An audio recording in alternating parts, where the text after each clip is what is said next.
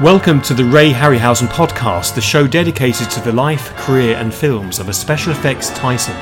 Join us as we host in-depth discussions about the work, influences and legacy of this uniquely talented filmmaker. Brought to you by the Ray and Diana Harryhausen Foundation, we will be delving into Ray's archive to bring a unique insight into his work, including exclusive audio from the man himself. We will be joined by special guests for retrospectives, exclusive announcements and competitions, so this podcast is a must-listen for all fans of the world of Ray Harryhausen, animation and classic filmmaking.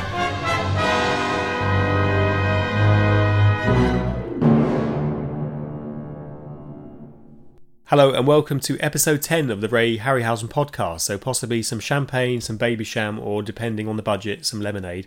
I'm joined by Connor Heaney, our collections manager. Hello Connor. Hi John. And I'm John Walsh. I'm the trustee, or one of the 4 trustees of the Ray Harryhausen Foundation.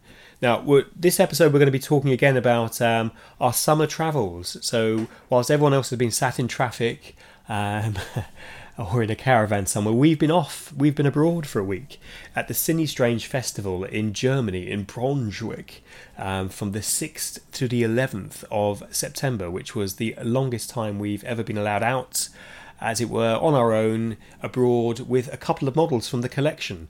So we'll be talking a bit about that, and we'll be catching up with some of the people who were at the festival as well, including Caroline Munro and Martine Beswick, who seem to have followed us there, film director Mark Lester, and John Landis, who was being specially honoured at the festival. So it was an interesting time. But Connor, do you want to tell everyone what it was we were doing out there? Because it was something, again, quite special and different, wasn't it?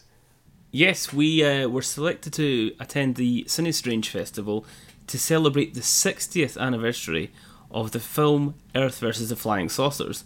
Now, it's a Ray Harryhausen classic. It's a movie that we've done a podcast already about this year, but we wanted to do something very different and special, so we were there to present the European premiere of the colourized version of the film in front of a public audience, and we want to mark this event by doing something extra special. So we actually had with us 2 of the flying saucers from the film. Now, getting those to Germany and in front of the crowd at Cinestrange was a really interesting and exciting event. Everybody wanted their picture of the flying saucers. The great thing about the saucers from that movie is that they haven't changed at all in 60 years. The craftsmanship, the design by Ray, and the fact that they were created by Ray's father Fred, who was a machinist, has meant that they have really lasted the test of time. You would never guess that these were 60-year-old models from a movie made in 1956. So at the Cinestrange Festival, we put on a very special presentation discussing the history of the film with many unseen images from the archive. As most people will know, it was a film which didn't have a huge budget and didn't have a massive time frame to be shot under, so a lot of Ray's storyboards and sketches were really done in a very shorter time frame than he might have liked, and this led to some very interesting decisions being made. We have many alien designs. As most people will know, the aliens in that film were men in suits, which is something that Ray very rarely undertook throughout his film career. He preferred to have animated characters and creatures in all of his films, but in this instance the aliens, for budgetary reasons, were put into suits. But Ray had designs, numerous different kinds of designs, for the aliens that he foresaw inside his flying saucers. So it was interesting to explore that, and interesting to explore a lot of Ray's key designs, drawings and storyboards from that movie. So to talk about these unique pieces of art before seeing a screening of the film in colour and in German, because of course we were in the middle of Germany, so the film was dubbed into German, which in itself was a very interesting experience. It was very unique and a very special way to mark the 60th anniversary of a classic film. Indeed it was, and the last was it 60 or 90 seconds of the film suddenly click back into English as the young couple, the doctor and his wife, are on the beach playing footsie in the sand. It goes back to English. Different people had different views as to why that was. I suspect to keep it family friendly, and because to avoid any accusations of a foot fetish, it was cut from the print. Other people think no, Germany at the time were quite keen on more sombre endings. So there's no definitive answer on that. I'm sure there's a freedom of information request somewhere in the pipeline to find out what exactly happened. But it looked spectacular. The film looked fantastic. And it was great to see it on the big screen again after 60 years, and in colour, and in Germany, where Ray originally came from. Now, Ray wasn't the only person out there who was having science fiction and strange films shown. It was a festival of strange and unusual projects. And Luigi Cozzi was there, who was the director of Starcrash, which is a film that kind of divides fans. People either like it a lot or don't, to put it politely. What it has got is a terrific score by John Barry, and we found out the story behind that. But let's have a listen to Luigi, because he chatted to us about Ray Harryhausen, and he chatted to you, didn't he, Connor, about the influences Ray had on his career. That's right. Over the course of the festival, of course, we managed to catch up with Luigi over breakfast and over dinner, and he had so many memories of Ray Harryhausen. He actually went to see Earth vs. the Flying Saucers in Italy as a young man. He went to see it 5 times in a week on its original release, which shows you what a fan of science fiction he is, and how deeply he treasures these memories of Ray Harryhausen. And he has some particularly interesting stories about the influence of Ray's films on his movies, including Starcrash, and in particular the movie First Men in the Moon, which is very special to Luigi, and of course is one of Ray's most well-known science fiction projects. So let's listen to Luigi now. Luigi Cozzi discussing his memories of Ray Harryhausen and their influence on his work.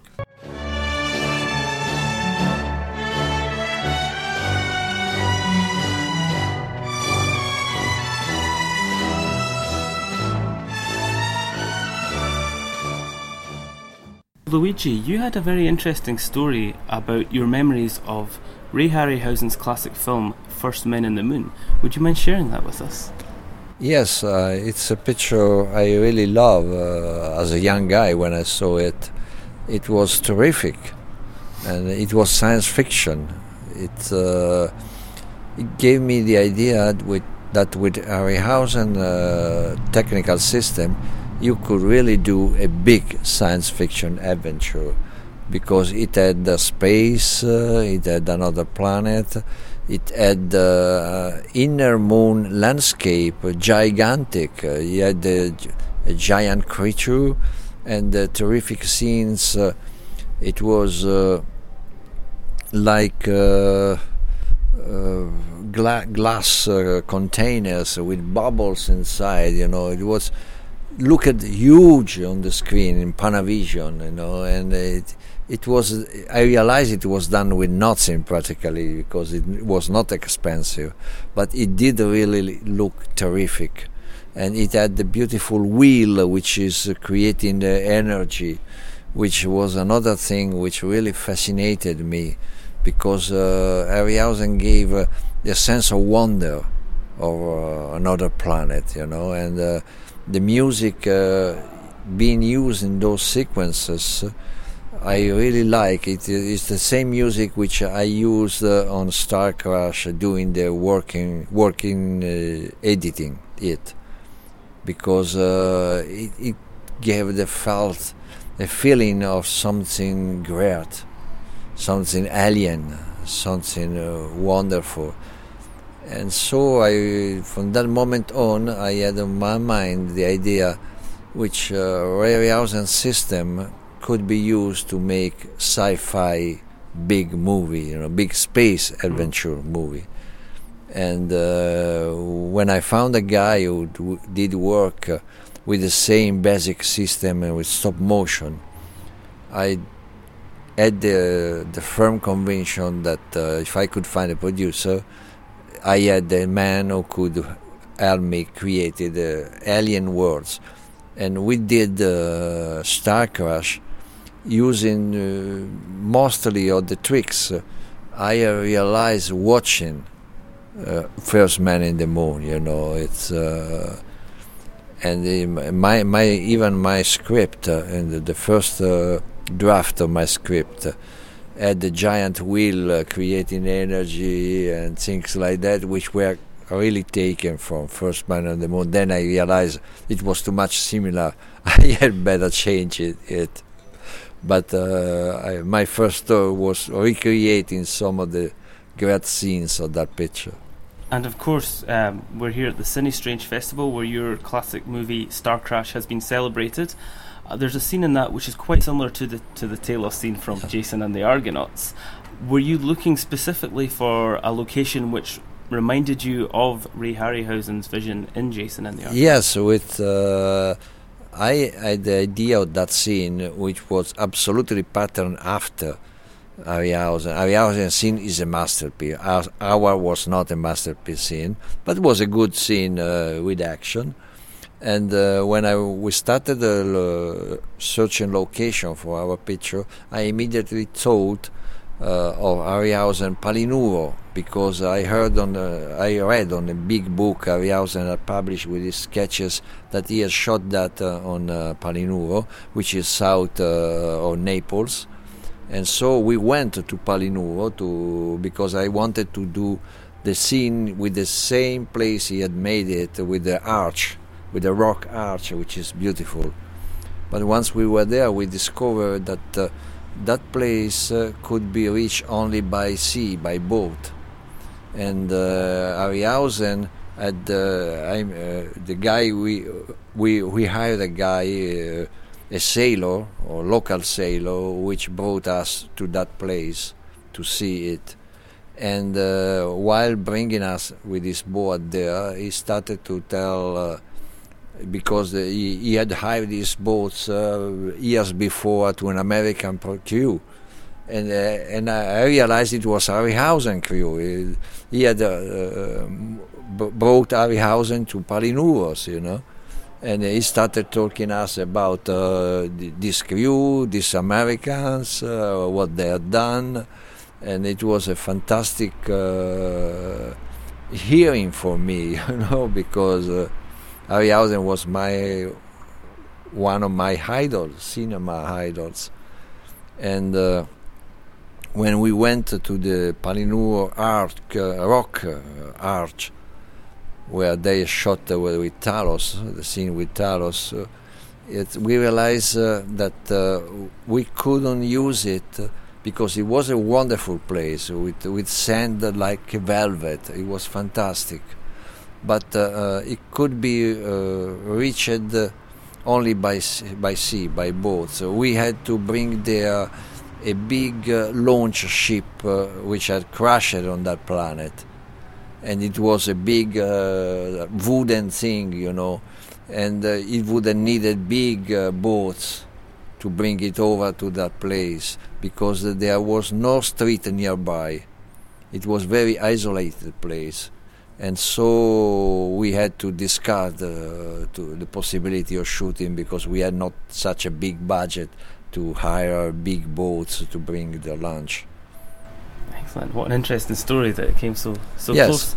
And just one final question. As we approach the celebrations of Ray's 100th birthday, how important do you think it is that Ray Harryhausen's work is remembered in 2016 and beyond?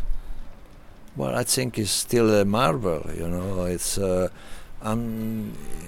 is nothing like his work done after he left the field. His work is unique. Is a piece of art divided in several movies. He is unique, and I don't know if will ever be another Ray Harryhausen because the technique have changed, and now they are digitals. And even if they try to do the equivalent of stop motion with digital, it's not the same thing. In Harryhausen put himself, his heart, his ability, his personality in his creatures. His creatures have his personality, even as an actor. You know, it's think of the Mir dying on the Colosseum. He dies like a Rothsteiger in Waterloo. He never wants to die. He gets up, he gets down, he gets up again. You know, it's a long scene. You know, like. When an actor is overacting, you know, and you cannot get that by software, you know. That's personality, that's talent, and that's why I think Ray Harryhausen is and will be probably unique. Well, we agree completely. Luigi, thank you so much for sharing your Ray Harryhausen memories with us today. Bye.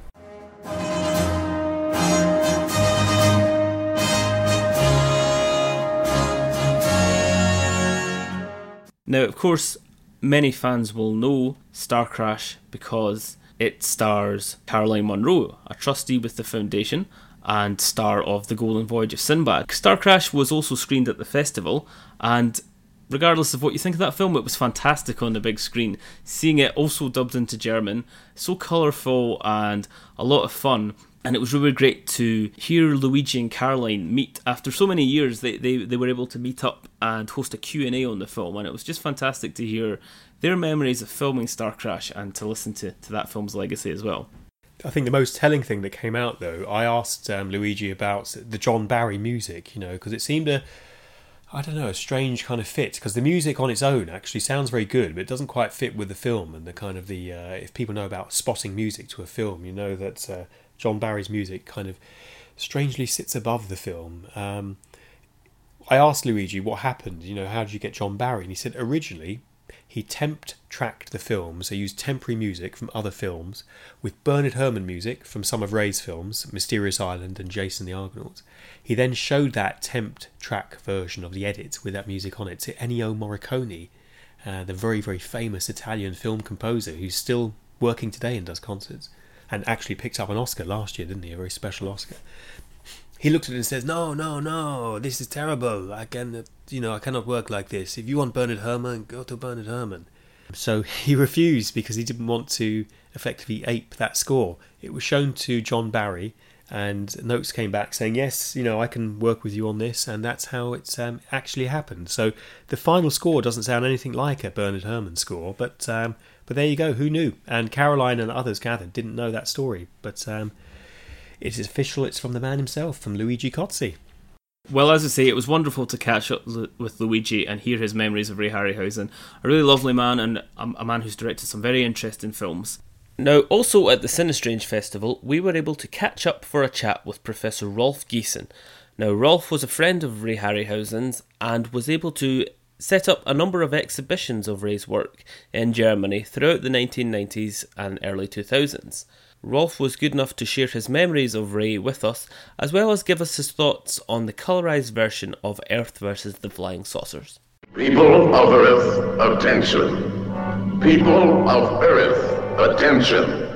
When Roland Emmerich was making Godzilla at the MGM studios, I was in touch with Emmerich and his visual effects supervisor Volker Engel, and Ray and his wife Diana, they were in Los Angeles, so I sent them, I said, go and visit them. And they were at the front gate of MGM, and they were turned down. They said they phoned and no, they don't know you, and go away, and you are not invited, you wouldn't have a pass. And then later, Roland Emmerich and Volker Engel learned that Ray was there, and he was, oh my God, he said, how could it be possible to send them away? They even had a little clip in Godzilla from it. It came from beneath the sea, of course, yeah. But the creator of, in a way, of Godzilla who was sent away was incredible. And we also went to Harryhausen, so we tried to find out about the ancestry. There is a village not far away from this place, from Hanover, the village of Harryhausen. In Germany we spell it instead of Y-I-E. Yes. And we went to the village of Harryhausen, went to the church, and it was such a village, small, and he said nobody was to be seen. And he said, I can imagine that my ancestors left this place. This is another coffin nail, and it is so boring here. We don't know exactly where the family came from. Maybe it was the Braunschweig area. This name Harryhausen is quite common here. And we never really found it out, but many people in the 19th century left for the poor conditions in Germany. They went to Salt Lake City or somewhere. They shipped in the harbor of Bremen or Hamburg to leave Germany. Rolf, if I can take you back to Roland Emmerich, and we've got a very special screening of a film tonight. You were telling me earlier that how does this film connect with Roland Emmerich's big film? Yes, tell me about that. Emmerich, of course, liked to copy films, and of course he knew Ray's films. And I always was convinced, and we had it in Kurt Siodmak's memoirs, that Earth vs. the Flying Saucers is the blueprint for Independence Day. It sure is. Even the White House scenes are very similar, the structure is very similar. Only the budget, of course, is different. Ray did it for pennies, and Roland Emmerich needed millions to do it. And so it is clearly the blueprint. There is no other film that really is Washington D.C. is attacked, and this is the main the main purpose, I think. And I know that Emmerich saw this movie, of course, as a child. Yeah. And so I'm sure this is the blueprint. But nobody ever mentioned this, and I wonder why. So Ray has influenced many people, but the main influence is Independence Day. When we talked about Independence Day, Ray said he smiled and he laughed and said, "There never will be a spaceship miles long. And he was always for the little things. When we met Colin Arthur during the making of the Never Ending Story Part 2 in Munich in the Bavaria studios, we came out of the workshop and he said these things needn't to be that big, that large. So large. He said then it is a better control. Now this screening tonight, of course, it's a film that people have seen. It's a 60th anniversary screening, but something special about it is something that's been unseen before in a public audience. So what's special about it? Why is this a premiere other than the 60th anniversary? How are people seeing it differently tonight? The colorization, I always know that Ray said long before these films got colorized, Ray said always that when they went to Rome, he wanted to see all the European locations, said this movie should have been in color. We had all these magnificent Roman locations and we only had black and white. And that would have been for 20 million miles to Earth. 20 million miles to Earth. This one, of course, I think, with a comparison to Independence Day, which was color, and even War of the Worlds in 1953 was color, I think it will be a new experience. Excellent. Thanks very much, Rolf. Appreciate your time today. Thank you so much. Thank you for us. Thank you. Never before has the screen reached such heights of excitement, breathtaking spectacle, hair-raising terror. See the saucer men's high-frequency disintegrators. See flying saucers travel thousands of miles in seconds. Moving straight on, of course, Caroline was there with Martine Beswick from 1 Million Years BC. The two make a fantastic double act, and as we said in the last podcast, if you ever get a chance to see these two together, it's a really entertaining pair that they make. But we were able to catch up with Caroline and Martine to discuss their memories of Ray Harryhausen and their thoughts on the Cinestrange Festival. So let's hear from Caroline and Martine now. Flying saucers have invaded our planet. Washington, London, Paris, Moscow are key targets. The whole world is under attack. We're in another country, we are. We're in Germany, in Braunschweig, something like that. For a very special festival. For a very special festival, Cinestrange. And we've been here for a couple of days. And the boys, Martine and I, have been here for 2 days already. And they've shown various stuff, our work. And the boys have been here showing Ray's flying saucers, the original, the only, along with the flying saucers. And then John Landis joined us, I think, yesterday evening. So So it's been an amazing, lovely time, and the town is so beautiful, and the people very warm and friendly, and the journalists great. So we've done a lot of stuff, a lot of publicity and things. So. And it's lovely because John Landis, of course, is a great friend of Ray Harryhausen. Very we good consider friend. him a friend of the foundation, and of course he's so positively so much a part of the foundation. And he was. Ray used to stay. Ray and Diana stayed a lot with them in California, and Vanessa. So they're very old family friends. Yeah. And finally, to finish off on some very positive news, because last night something very special happened, didn't it? Tell us about how you were honoured rightly last night. It's quite funny. Yeah, I mean, it's hard to because it's me. So it's odd to talk about it, but yes, they gave me some lovely, I don't know, scroll. It was like an award, but yeah, I felt very humbled, and they showed a lot of my work and stuff that I'd never seen from when I was about 16. So it was lovely. I feel very touched. Achievement Award, something, yes. Yes. I thought you only got that just before you were going to pop your clogs. I'm not sure. I don't know, but I felt very honoured, and they were so sweet. You need a body of work, so people are always. Well, we've done a lot of work. We've been around a long time, so yeah. I really, I felt very humbled and honoured for that. It's lovely. I was saying to Martine that, of course, you're in a very exclusive club because. In your case, Caroline, you're a Bond girl. Do you still like the tag girl or Bond lady? How do you girl? Well, girl sounds very young. We like that. It seems right, doesn't it, in that context? It is right. It's always been. It's always been. And why I think, change it now? And I think Judi Dench considers herself a Bond girl. Good news. Yeah. And the Queen. Yes, the Queen is a Bond girl. She is the ultimate. Her Majesty. Her Majesty is a Bond girl. It's good enough. It's good enough for me and Connor as well. Exactly. It has to be pretty cool, doesn't it? That. I mean, that is really something. So you're a Bond girl. You're a Hammer girl, and you're a Harryhausen girl. Yes. So wow. Same. Yeah. So that's a unique club, isn't it? It is very special, and we look on it as being very special and very lucky. I just always, when I think. For me personally,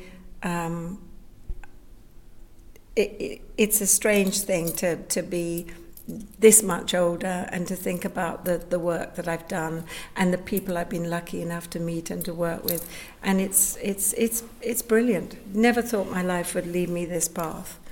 But it's been I've had a lovely journey so far.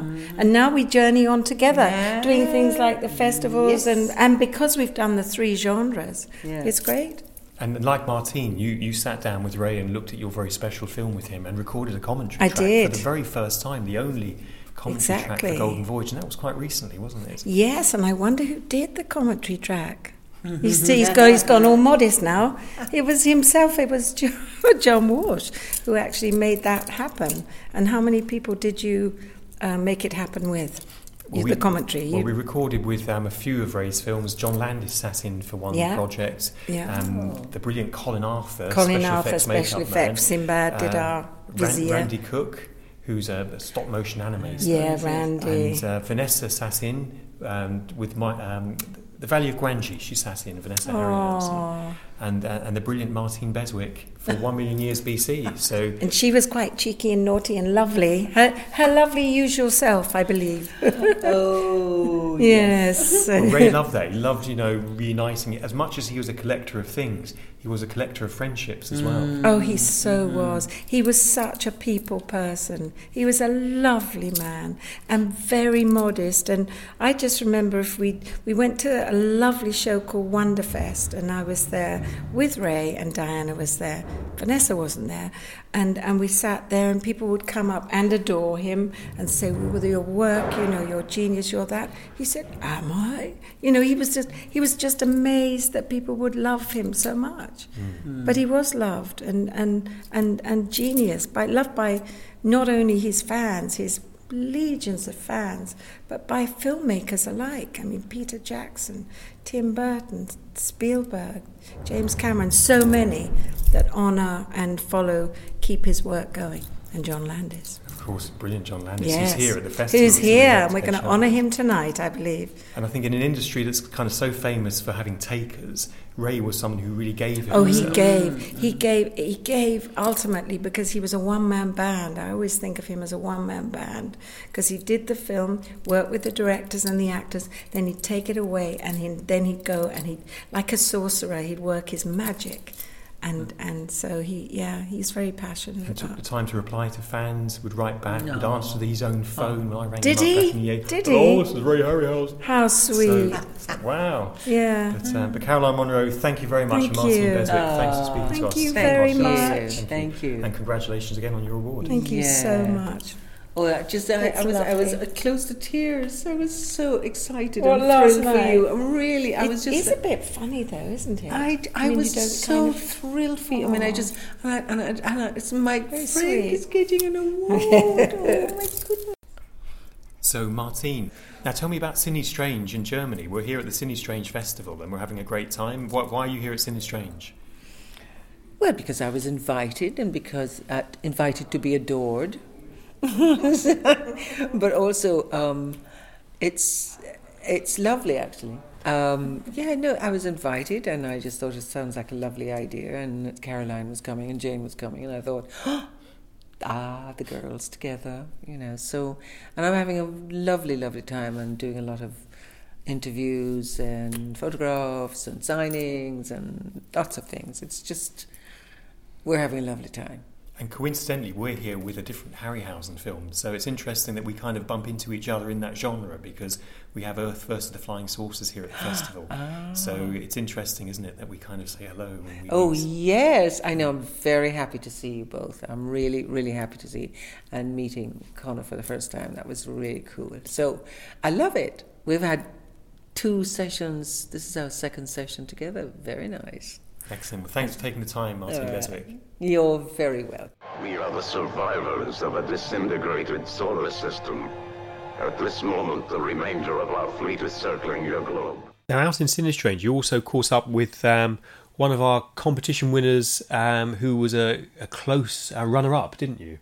Yes, Lars Seiffert, who finished 3rd in our logo competition, was able to attend the Cinestrange Festival.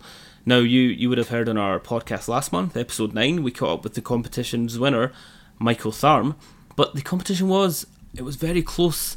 The trustees had a really tough time deciding which of the entries would finish in the top 5, let alone in first place. So Lars did a fantastic job in finishing in 3rd place, and as part of his competition prize, he was sent a copy of the limited edition book Ray Harryhausen, A Life in Pictures, and he was kind enough to get back to us with a picture of himself as his competition prize, and he also let it be known that he was going to be attending the Cinestrange Festival to catch this unique screening of Earth versus the Flying Saucers. So we didn't want to miss an opportunity to catch up with Lars, to thank him for entering our competition, and also to record his thoughts for our podcast.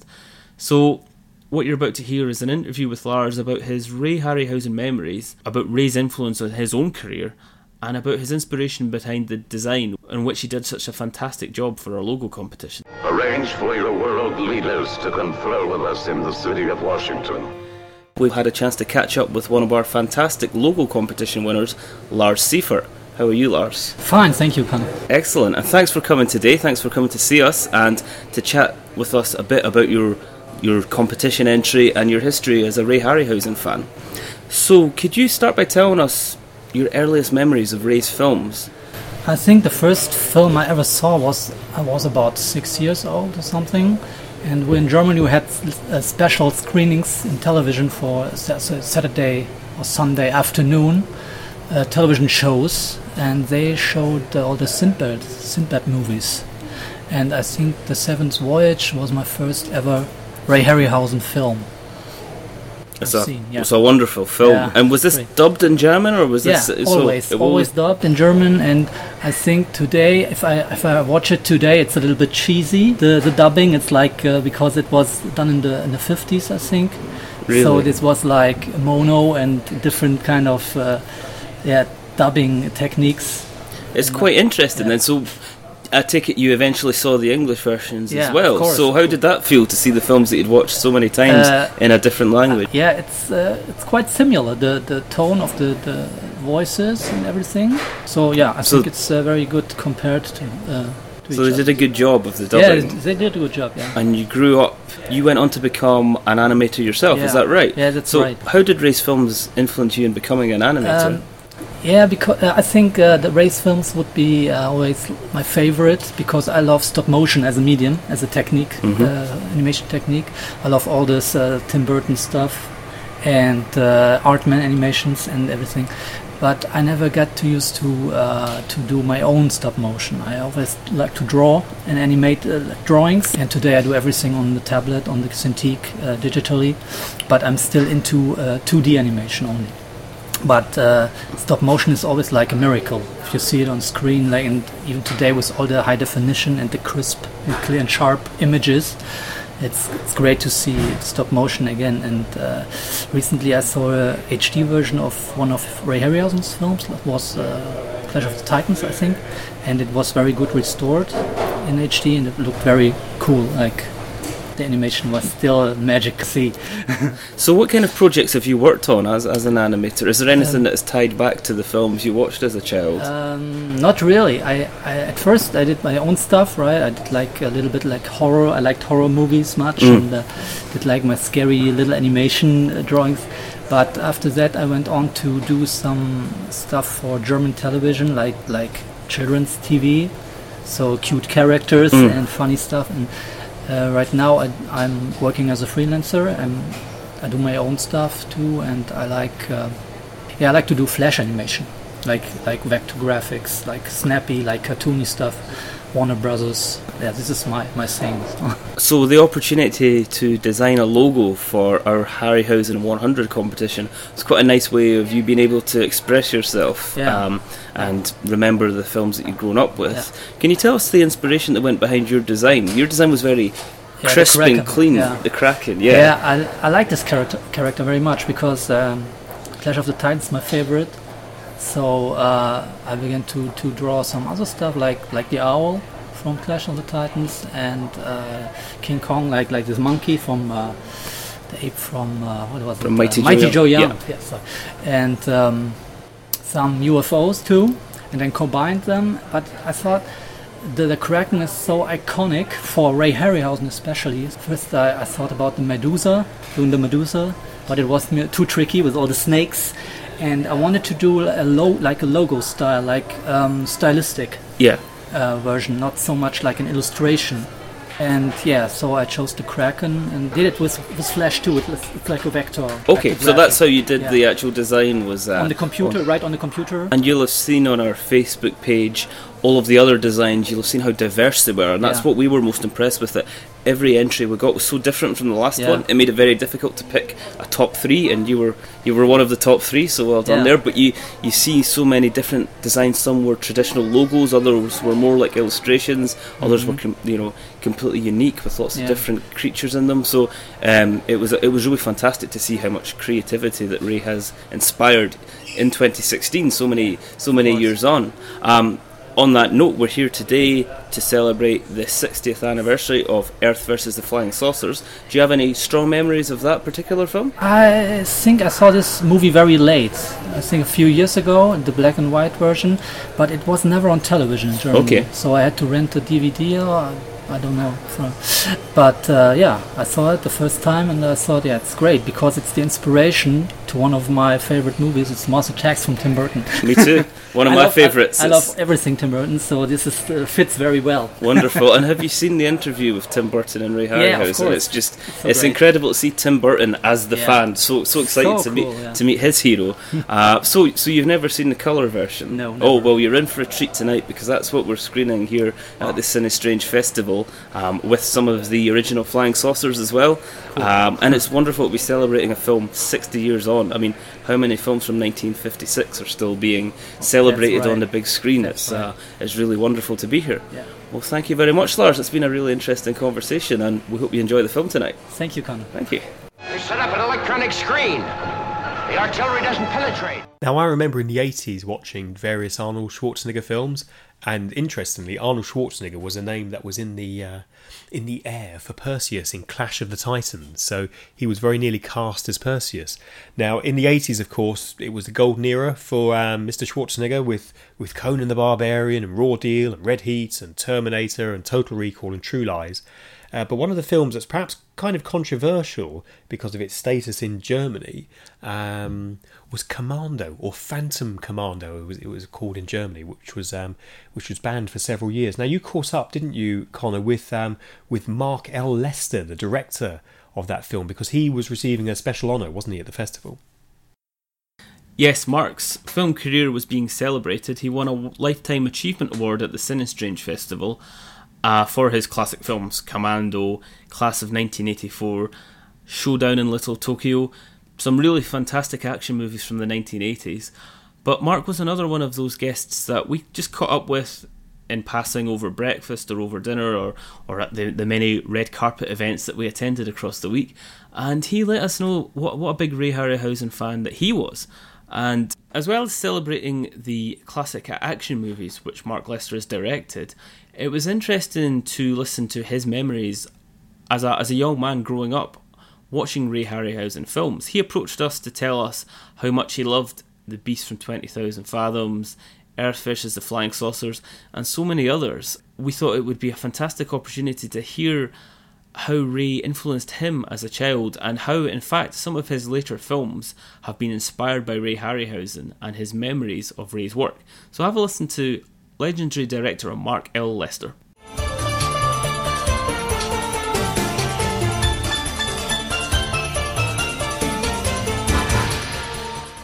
So we're here at the Cinestrange Festival with legendary director Mark Lester. Mark, you're being celebrated this weekend for your classic films Commando and Class of 1984, but at the same time we're here to show a 60th anniversary screening of Earth vs. the Flying Saucers, and we got chatting about some of your memories of Ray Harryhausen's early films. Can you remember seeing Earth vs. the Flying Saucers as a child? Yes, it was one of my favorite films, and I remember the saucers crashing into the monuments in Washington, and I mean, that movie was amazing when I was a kid. And, you know, I loved it. It was one of my favorite films of all time. And then, you know, especially the other movie, too, Beast of 20,000 Fathoms. I mean, the image of that roller coaster, because I saw it with my father when I was a little kid. And we saw it numerous times. And when they go up on that roller coaster to fight that beast, it was, like, totally amazing when that dinosaur goes tramping through the city. It was like, yeah, that was, like, so etched in my memory as a kid. So you saw a lot of Ray's black and white classics from the 1950s as they were released? Yes, in the premieres in the movie theater. I would rush to the theater to see the movies when they came out. That's so wonderful. I was like 10, 11 years old, so they were like, really, to a young boy like that, they made a huge impression. And how long was it before you became aware of the fact that it was one man creating all of these special effects? The name Harryhausen, how long was it before you realised that that was actually the person behind all of these films? Well, later when I started to do movies professionally, you know, then I look back and went, wow, that Ray Harryhausen did all these films, and I, of course, became a huge fan of his. But as a little kid, no, I mean, you just watched the movie and you were like, wow, this is awesome, but you didn't really connect that person to it, you know. But did the film stand out in terms of their special effects compared to other films that you were watching around? Yes, no, they were always super unique. So, like, you knew that it was special movies that you were seeing. And as you became a filmmaker yourself, did Ray's work influence your body of work in any fashion across the years, or was it more just a memory from your childhood? No, later when I started to do like movies for the Science Fiction Channel, where I did Pterodactyl and Lost Colony, I just did Poseidon Rex and these films. Yeah, then especially that Beast with 20,000 Fathoms and his other movies, you know, I used like thoughts of those films when I made these new pictures. So you really tapped into those strong memories from growing up. Yes, for sure. And as we look forward, we are looking towards celebrating Ray's centenary in 2020, because Ray would have been 100 in the year 2020, and we're looking to celebrate that in a big fashion. How important do you think that filmmakers such as Ray Harryhausen are remembered in this day and age in the 21st century? I think they're like some of the most important, movies, and the way he did the effects and how he did them is so unique. I bought the book years ago when it came out, the film fantasy book of Ray Harryhausen's Scrapbook, so that was many years ago, right? And so I think filmmakers today are in awe of Ray Harryhausen. He has many, many fans in the industry, so it'd be a very important event. And just one last question. What is your favourite Ray Harryhausen creation? Of all the creatures he made throughout years, which one stands out most in your head? Well, I have to say the Seventh Voyage of Sinbad, the different various creatures in the Cyclops was like something, because I saw, what year did that movie come out? 1958. In 1958, when I saw that Cyclops, I was like, oh my God, I was like 12 years old. And that movie made such an impression. It was so amazing at the time. So was Mysterious Island, too. That was an amazing movie back then. That claw creature and all these kind of things, yeah. And of course, Seventh Voyage of Sinbad was the first colour stop-motion picture, so I can imagine what an effect that would have had after. No, I mean, it was amazing. It was just unbelievable. Then even a bigger impression than later these CGI movies. When you see them, you don't have that same feeling. At that time, these were so amazing. And Mighty Joe Young, because King Kong was one of my favorites. So when then Mighty Joe Young came out, that was, an amazing movie. And I later actually met the actress in there because she was Howard Hughes' girlfriend at one time. Oh, really? Did you speak about Mighty Joe Young with her? Yeah, with Terry Moore, because her son was an actor in one of my films. Excellent. Well, thank you so much for sharing your memories with us, Mark. We really appreciate it. A pleasure. Thank you. I'll be back, Benny. The thing that most surprised me about Mark Lester was because you have this persona, don't you, of Hollywood directors and Hollywood producers. What a really lovely man he was. He was, as you can tell from Connor's interview, he's quite softly spoken. He had a great sense of humour, and we were very lucky to go out with him for dinner, didn't we, Connor, on one of the very last nights of the festival. Yep, a really lovely man, and as I said before, he approached us when he realised that we were from the Ray Harryhausen Foundation. He came to speak to us and just to share his memories about watching these films growing up. So it was fantastic to spend some time with him, to be able to go to dinner with him and just listen to some of his fantastic memories. Because these people who have directed such influential films, really being able to listen to them chat and reminisce is a unique experience, and it's something that I'm very grateful for. Now, the main star guest of the festival, it wasn't you or me, Connor. How is that the case? We need to speak to our agents. How is it not the case that we weren't the biggest stars at that festival? I think we were perhaps the lesser of the stars, but we still twinkled brightly. But the major star, in all seriousness, was film director and legendary, iconic, all-round storyteller John Landis, who we'll know from Animal House, American Werewolf in London, Michael Jackson's Thriller, The Blues Brothers, Trading Places, Coming to America, and so on and so on. Spies Like Us, great movie. So a wonderful person, a great friend of Ray Harryhausen's, because when John was filming American Werewolf in London in 1981, he would visit Ray down at Pinewood Studios and saw him doing some of the incredible animation work on Pegasus with all the wires. So both making classic monster movies. I know Ray doesn't like the term monster. Creature features is probably best. But both very iconic, both in their 35th anniversary year. American Werewolf in London getting a second Blu-ray release. How many Blu-ray releases can you have? But apparently more than one, because it's been newly restored. It's been scanned in 4K. And I chatted with John Landis all about his work, his relationship with Ray Harryhausen, the new 4K scan of American Werewolf in London, and all of that's going to be coming in a future episode. But we've got something quite tantalising with John Landis now to tease the audience with, something very, very exclusive that has never, ever been heard before. Isn't that right, Connor? Yes, John Landis was able to record a commentary with Ray Harryhausen for the classic film Mighty Joe Young. And isn't it right, John, that when you asked John if he would record a commentary for one of Ray's films, he asked specifically for Mighty Joe Young because it's one of his favourites growing up. I think they called it the $1 Million Movie, the film that was on TV 5 times in a week, and John would just watch it over and over and over again as a young man. He and Ray obviously went on to become fantastic friends, lifelong friends, and listening to these clips you can tell that they had a really strong friendship, a lot of humour, a lot of happy memories together.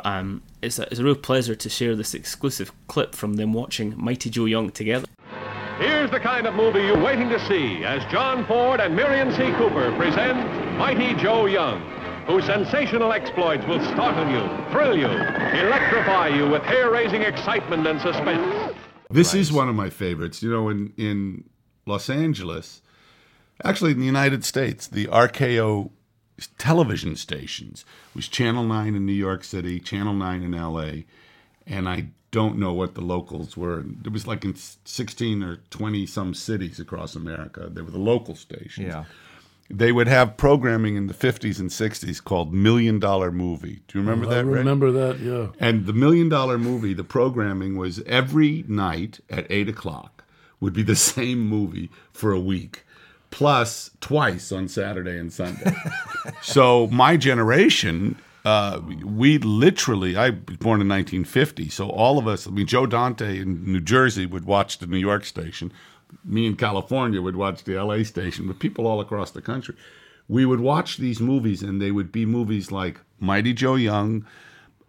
They would show tons of fantasy pictures, and the Universal horror pictures, and we'd see and we'd memorize them. We would know the entire dialogue from the movies. I must have seen this movie 75 times by the time I was 12. I love this picture. Now, is it true you actually played the off-camera baby gorilla? No. You really, John? So tell us now, where were you set up? Did you have a stage? I was on a stage. This was shot in Africa too. No, but for your work, was it on a stage at RKO? Oh yeah, no, down in Culver City. In Culver City? Yeah. At what studio? The Selznick studio. Oh, at the old Culver City studio. Yeah. So they made Gone with the Wind. That was King Kong. And King Kong. And Most Dangerous Game. Right. I shot some of Three Amigos at that studio. I did.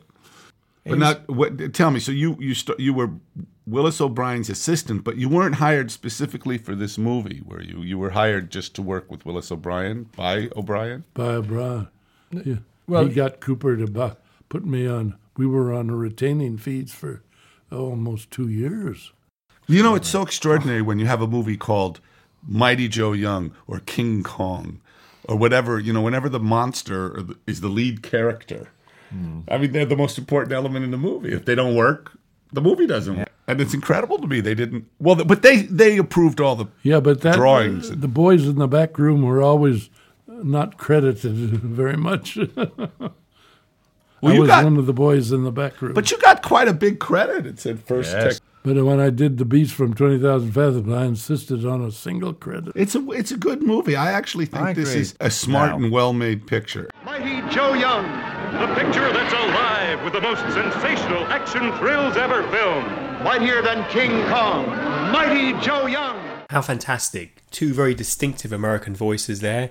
Ray's voice and John Landis' voice. And interesting, what ties both of these great filmmakers together is another well-known American, Mr. Rick Baker. Because, of course, a young Rick Baker contacted Ray Harryhausen to talk about mask designs and makeup effects and monsters and creatures. And, of course, John and Rick sailed towards an Academy Award for their groundbreaking work on American Werewolf in London. And Rick's gone on to win many more Oscars since then. So interesting, isn't it, Connor, that these wheels within wheels, how people are connected through their interest of filmmaking or monsters, or in John's case, gorillas. Because he had, of course, a gorilla film, Schlock, and then he had a marvellous gorilla in Trading Places as well. So it's fascinating, isn't it? All of these sort of Harryhausen connections. Yes, to be honest, as you've probably heard throughout this interview, it's rare to find a filmmaker or actor or similar who doesn't have memories of Ray Harryhausen. And across the course of the last 2 episodes, we've encountered people from quite unexpected backgrounds who were happy to share their memories of watching Ray's films growing up. And of course, John Landis is one of the most notable. But that Rick Baker mask that you talk about, that's still contained within Ray's archive. We have some fantastic pictures of it. I'll be sure to share it once this podcast is released, because it's what a unique artifact to have a young, up-and-coming special effects and creature creator writing to his hero, sending him a copy of a tribute to the 7th Voyage of Sinbad, and that still to be contained within the archive. We'll need to put some pictures of it online, because it's something very special to behold. Okay, well, thank you very much for joining us on this special film festival episode. We have more film festivals coming up in the year, and we'll certainly let you know when they're on and more screenings. And until next time, keep watching.